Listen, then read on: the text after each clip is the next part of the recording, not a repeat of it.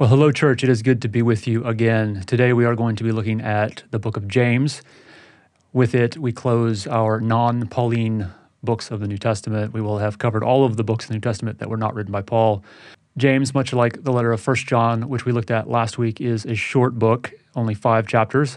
And so today we're going to work our way through the whole thing. We certainly will not read the whole thing, but pick out the key themes and points that James is making in this letter. Before we can do that, however, we do need to talk a little bit about who James is and what the context in which he was working and teaching and leading was.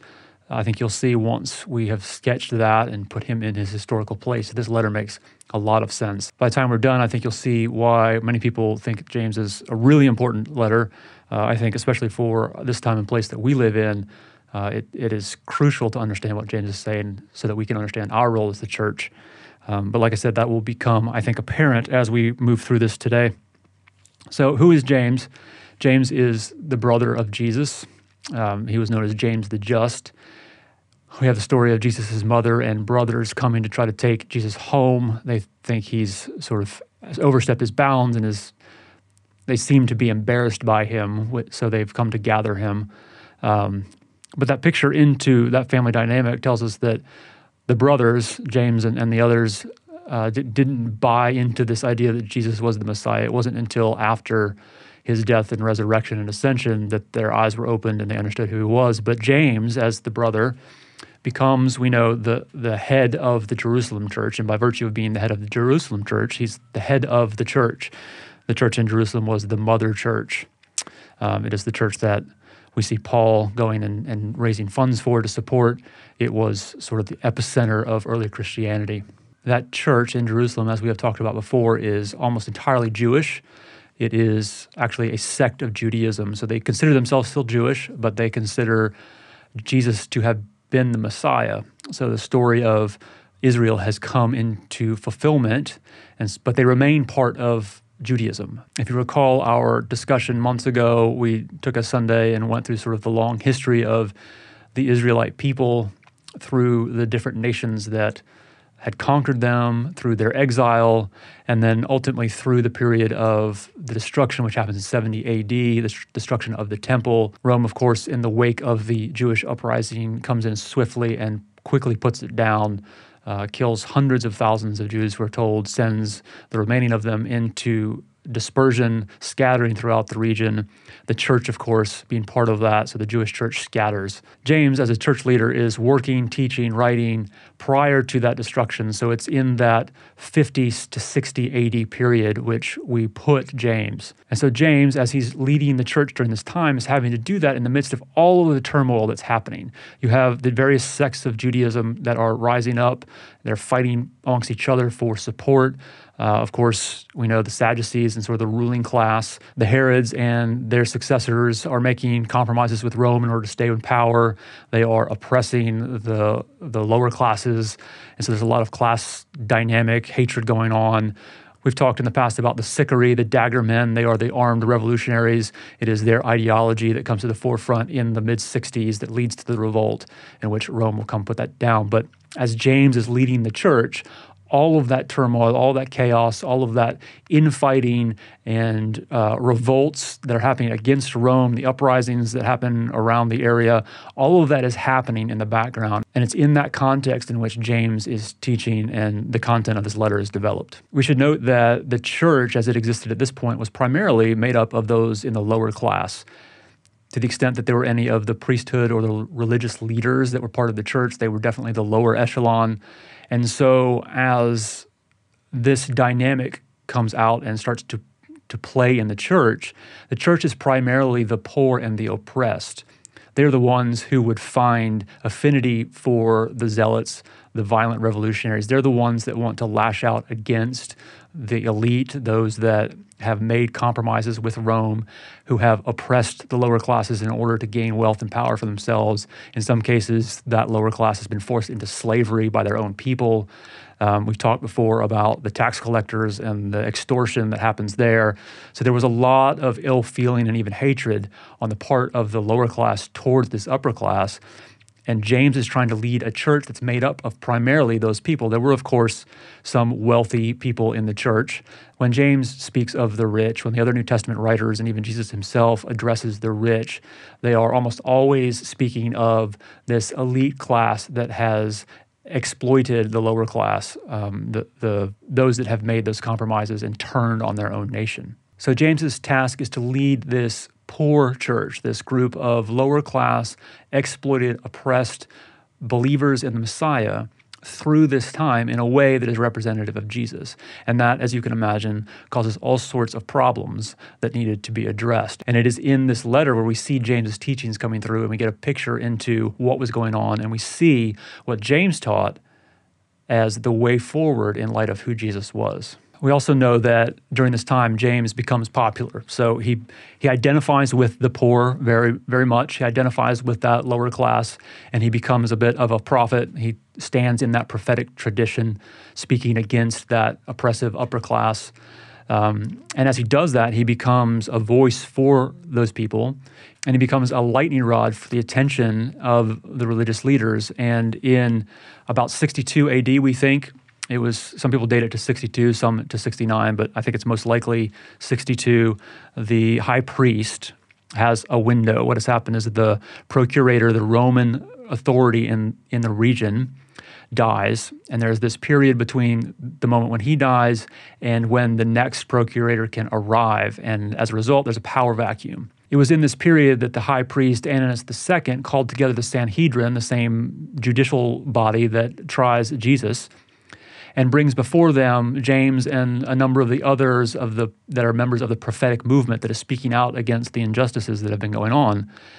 He convicts them, and they put them to death. It is because we know that he was put to death sometime in the 60s, prior to the destruction of the temple. We know that he was working in this environment, this socioeconomic time of complete and utter turmoil and chaos. We're going to turn now to the letter of James, and I would recommend you have at least your Bible and a pencil in front of you, perhaps maybe even a notebook. If you don't have one, just push pause, go grab one, and come back. Remember, the whole purpose of this series is to give you a high-level overview of the text so that when you come back and you read it verse by verse, you understand the context and the overall arc of the story, in this case, the letter, so that you can understand what's going on. James, unlike some of the other New Testament writers, Paul in his letters, or even the gospel writers, does not flow logically from one scene into the next. It's not a sequence of thought. James has a number of different ideas which get compiled together and put into this letter. And so there are moments in which the letter seems to very abruptly shift. And so we're going to have to talk about where those moments are and where the breaks in the letter are so we can follow the thought process that happens here. As the letter opens, we get James's message for the church, for the lowly, for the poor. So this is his church. This is the church that he leads in Jerusalem. We said earlier that they are largely comprised of this lower class that is finding themselves oppressed, put down, exploited, taken advantage of, kept down because the ruling elite want to maintain that power for themselves, and they're using the power of Rome, who's the big boss in the area, in order to do all of that.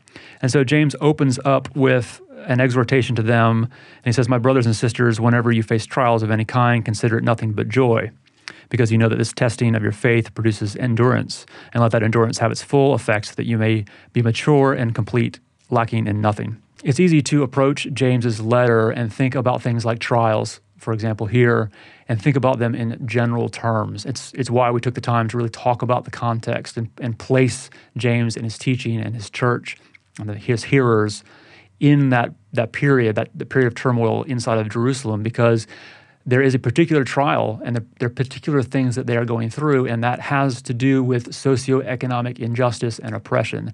And so when he's talking about those trials, we know that that's the thing that he's talking about. And so he opens up his letter by encouraging his church to suffer through the trials that they face. It's the injustice that they're enduring God will use in order to bring about a full and complete faith.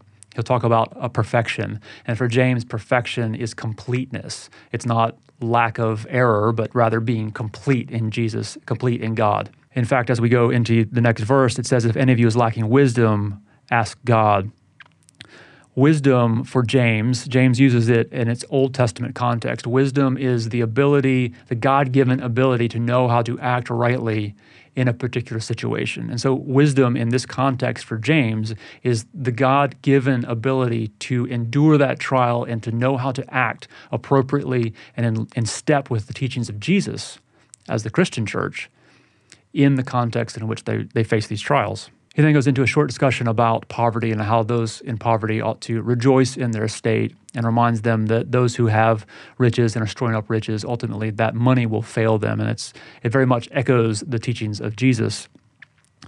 Then towards the middle of that first chapter, he launches into this discussion about trials and temptations. Much in the same way as the trials that he's talking about have a specific context, so do the temptations. And here we need to remind ourselves about the socioeconomic reality, the political unrest, the powder keg that was Jerusalem during this period leading up to the destruction of the temple. And the temptation they faced was to take up violence. So time and time again, there were leaders rising up who were talking about revolt, and particularly an armed revolt. And so the temptation that the church found itself in was, rather than to be peaceful and to rejoice in their suffering, as James has just encouraged them to do, to instead take up arms and revolt against those who oppress them. And so the temptation here is very much a violent temptation. It's why later in the letter he's going to talk about murder. He's really actually talking about murder because that's what these people did. Again, think about the daggermen, the sicarii. These were the guys who carried daggers under their cloaks through the marketplaces, and when they found tax collectors or those who were abusing and taking advantage of the Jewish people for their own gain, who were traitors, they would literally stab them in the middle of the streets and kill them. So this was a very real, tangible temptation. It was an option for the poor to take up. It was a way for them to try to level the playing field and bring about justice for themselves. And James, in this letter, is addressing it directly. And so he's talking here about that temptation, that very particular temptation to lash out in anger and, in fact, violence, and trying to talk them down. And so he talks about trials as though trials come, of course, and then he makes it clear that the temptation, our desire, our human desire to lash out violently, is in fact a result of our sin. And he makes very clear that it is not God that tempts us. It is in fact our own evil desires, our baser, lesser motivations that would lead us into that. And he's trying to remind his church of that and steer them away from that to lead a peaceful life that rejoices in the midst of suffering, rather than one that is likely to take a dagger and go into the streets, rather than one that is likely to take up a dagger and go into the streets and do something terrible. In the last section of the first chapter, James is talking about being a doer and not just a hearer of the word. And he reminds them of the message that they have heard. And that message, of course, is the message of Jesus. And he's reminding them that they must act like Jesus. They must internalize the person of Jesus, the message of Jesus, the things that he had taught. And as a result, of course, they can't take up a violent response. They must be like Jesus. They must be people of peace. As we move into what we know as the second chapter, James begins discussing how they are treating people, particularly the differences in the way they act towards the rich and the poor. And there's sort of a deep irony in what he's talking about, and that is that the church, the poor people, when they go into the public and when they interact with poor people and rich people, they are showing deference and respect to the rich people. It is the rich, the elite, who are oppressing them. They're putting them in a jail. They're taking advantage of them. They're the ones keeping them in the state that they are poor. But when the church interacts with them, they show them all the respect, and in fact, they neglect the poor in favor of sucking up to the rich. And so there's this terrible irony in that they are playing the game and looking to, almost idolizing the rich who are keeping them in the poor state. And James encourages them to live by the law of liberty. And for James, the law of liberty is the law of love, the great commandment, to love God, to love other people. It is that law. It's the law of mercy. It is the law of liberty because in loving other people that way, we break down those barriers between the rich and the poor, the oppressor and the oppressed. we break down and eradicate injustice and thereby bring about freedom or liberty. And so James can talk about the law of love as being the law of liberty. And it is in this discussion in which James is talking about how the church treats the poor and the rich differently, in which he talks about what we know famously, his discussion about faith and works, which dovetails so well with what we saw in 1 Peter about loving other people. And this is the moment when James says that faith without works is dead. And he uses a number of examples and has this imaginary dialogue in which he's debating whether or not faith without works is good. Is it good enough just to claim faith, to say you're a faithful person, and not do anything about it? To which he responds and concludes that absolutely not, that faith without works is dead, it's useless, that if your faith does not bring about and compel works, if you are not compelled to love other people, live in the law of liberty, well then your faith is useless. In discussing this section of James, Scott McKnight says this. He says, they say things, they being the church, that sound pious, but they do nothing. The lack of daily food on the part of the poor is met by a fierce refusal to respond to the needs requisite to the body. The description here is tragic. The Messianic community is connected to the Messiah who became poor in order to make others rich and who taught in word and deed to show mercy to those in need. The community is connected to the scriptures of Israel, which from beginning to end advocate mercy and compassion for those in need. And yet the community is filled with poor who know the underside of oppression.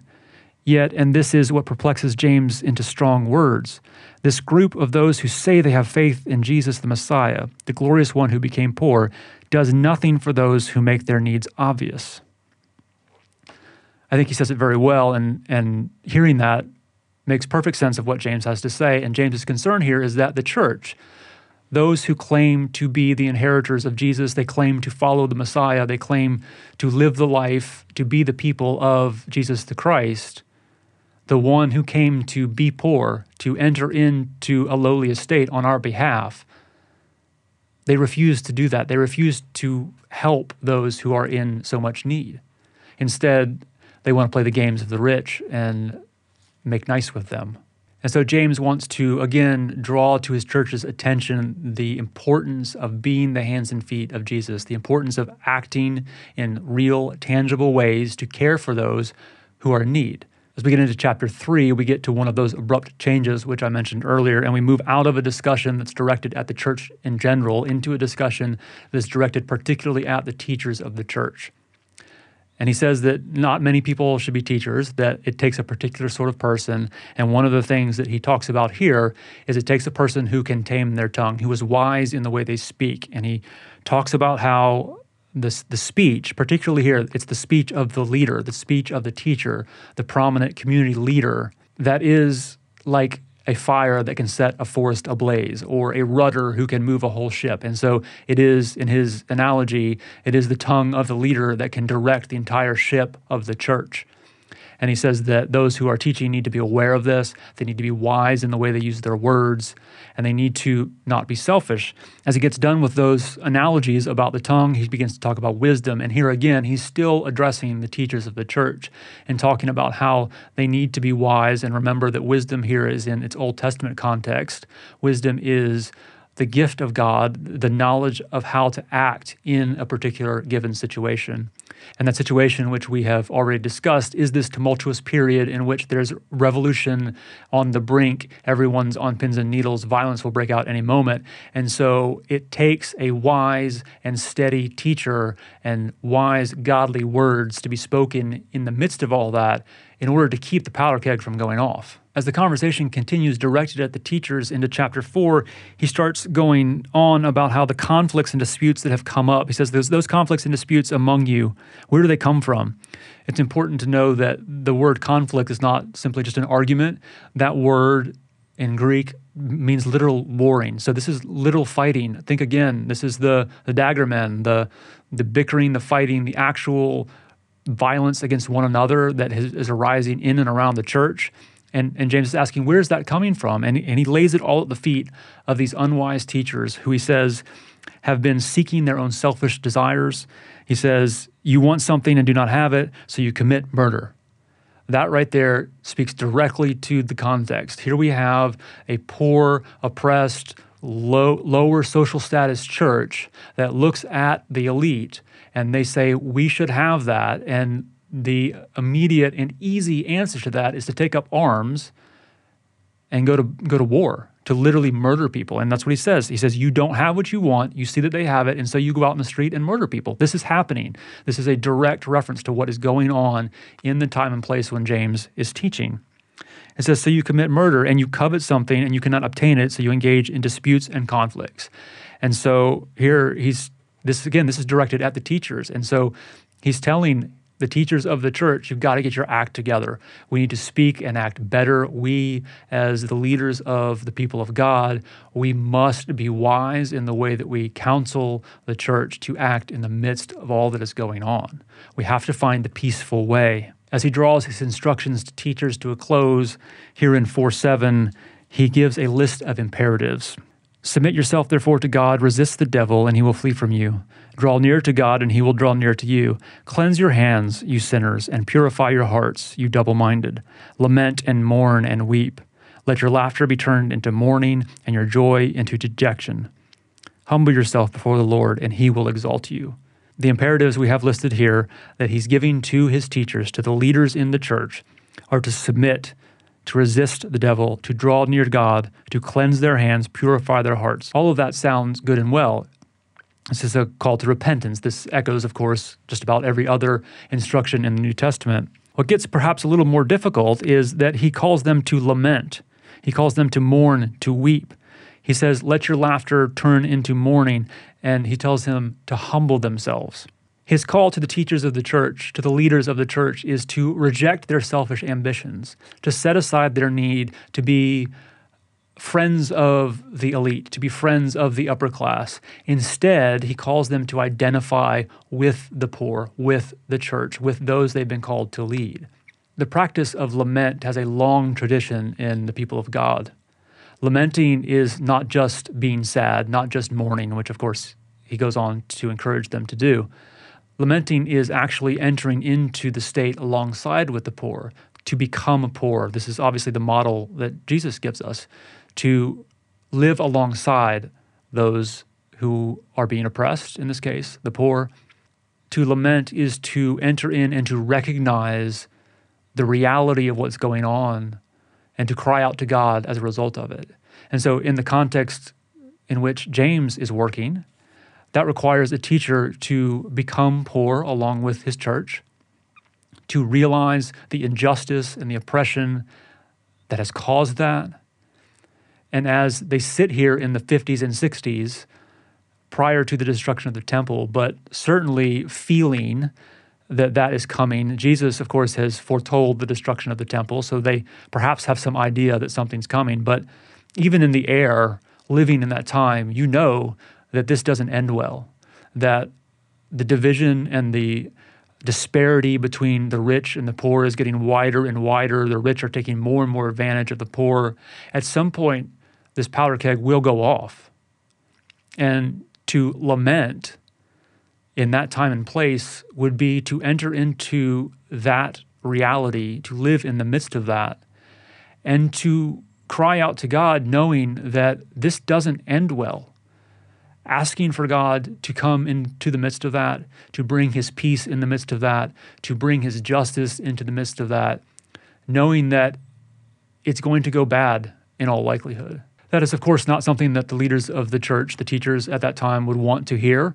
It is not something that probably teachers at any time want to hear, but it is the hard truth which James, as the leader of the Jerusalem church, the mother church, must give to his leaders, must give to his disciples, the rest of his church, in the midst of that chaos, in order that they can find the path of Jesus. The way of Jesus is the way of entering into the poor estate and lamenting along with the oppressed. He draws his instructions to the teachers to a close by telling them not to judge one another, not to lash out against one another. This discussion of judging, again, is directed towards the teachers of the church.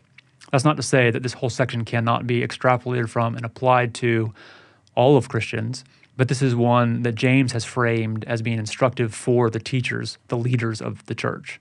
On the heels of that discussion, he turns to address the merchants and the elite ruling class who oppress the poor. And he says, and this echoes very much the Old Testament prophets and Jesus, when he says, "Come now, you rich people, weep and wail for the miseries that are coming to you. Your riches have rotted, and your clothes are moth-eaten." There we hear directly words that echo Jesus. "Your gold and silver have rusted, and their rust will be evidence against you, and it will eat your flesh like fire. You have laid up treasure for the last days. Listen, the wages of the laborer who mowed your fields, which you have kept back by fraud, cry out, and the cries of the harvesters have reached the ears of the Lord of hosts. You have lived on earth in luxury and in pleasure. You have fattened your hearts in a day of slaughter. You have condemned and murdered the righteous one who does not resist you." Here is the teaching that likely got James killed. It is James standing in the gap in between the poor, which are his church, the oppressed, those who are on the raw end, the short end of the stick, that suffer from injustice.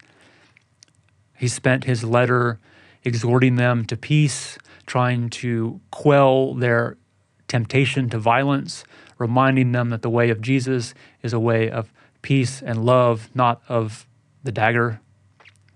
And then in the same breath, he turns to those who are rich, those who would oppress them, and tells them, "You're in trouble. The God, the judge, the one who will set things right is coming." In fact, in the next section, he reminds the church, he turns back to the church, those who are oppressed, and tells them to be patient, that the Lord is at the doorway, that judgment is coming. And as he talks about judgment here, there's no indication here that what he's talking about is the day of the Lord, the final judgment, but rather there is a judgment coming, and it's coming quickly. And so this message to the high priest, to the ruling class, the Herods, to those who would be landowners, those who are robbing from their workers by not paying them, those who are exploiting the poor for their own benefit out of selfish desires. His message is, God's coming for you. The scales will be tipped back right. You will not get away with your evil deeds for much longer. And you can see, of course, why that would be upsetting. Here is James, who has rose to prominence in Jerusalem, not only in the church, but amongst the whole sort of nationalist movement.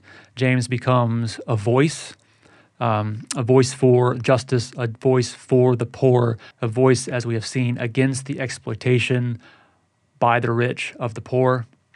And that is why when the high priest has the opportunity, he drags James and the other prophetic voices of the day in front of the Sanhedrin and stones them. The letter of James must be understood within its context.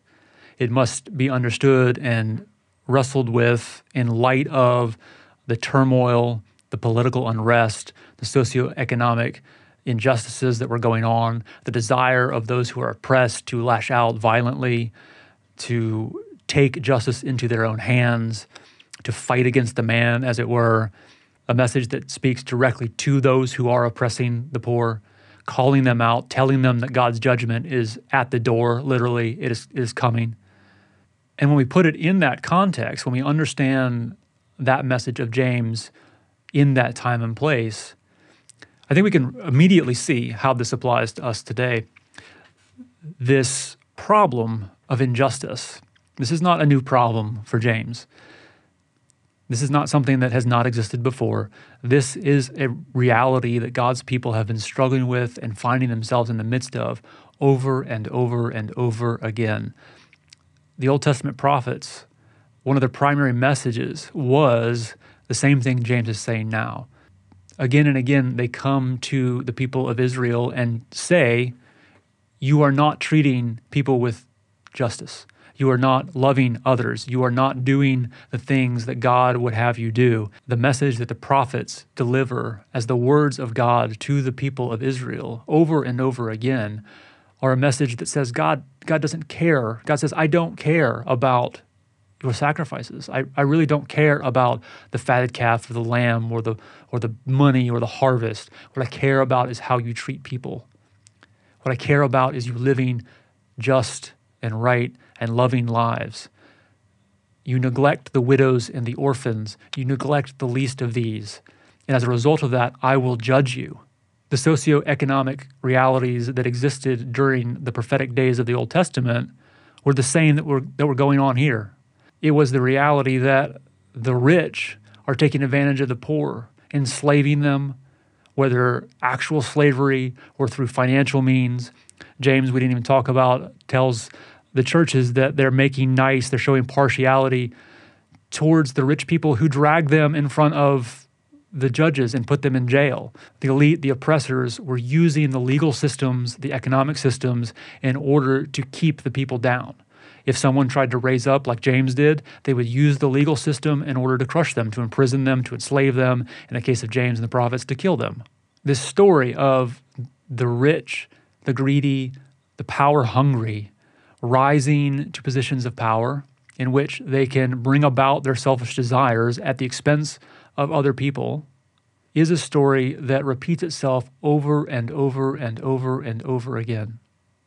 And why this book is so important, and why we need to listen to this and wrestle with it in its context, is that we find ourselves in the midst of this story again today.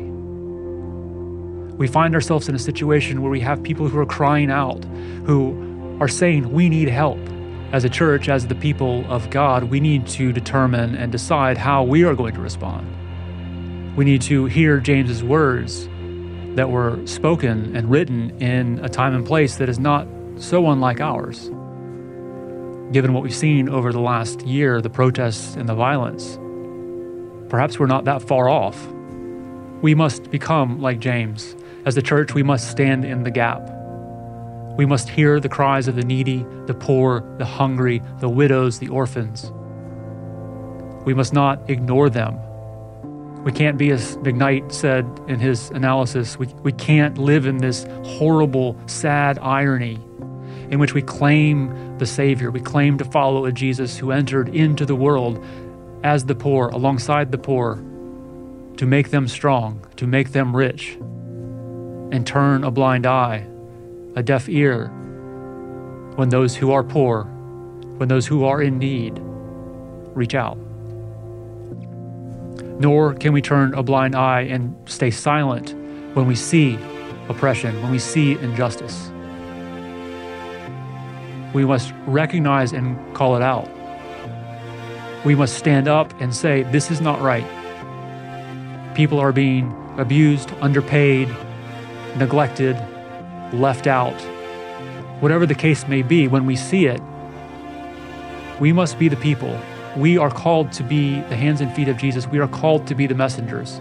We are called to be the Jameses that say, this is not right. And whenever the opportunity presents itself, we must be the ones that step in and attempt to fix it. We cannot be people who just put our heads in the sand and ignore the realities of the world. The world is broken. Our systems are broken. We are put through trials, and we are often tempted, as James tells us, by our lesser inclinations, our sinful desires. Sinful desires and selfish inclinations, unwise words, lead to ruin. It leads to chaos. It leads to destruction. In the case of Jerusalem, it was giving in to those inclinations that led to revolt, that led to utter destruction.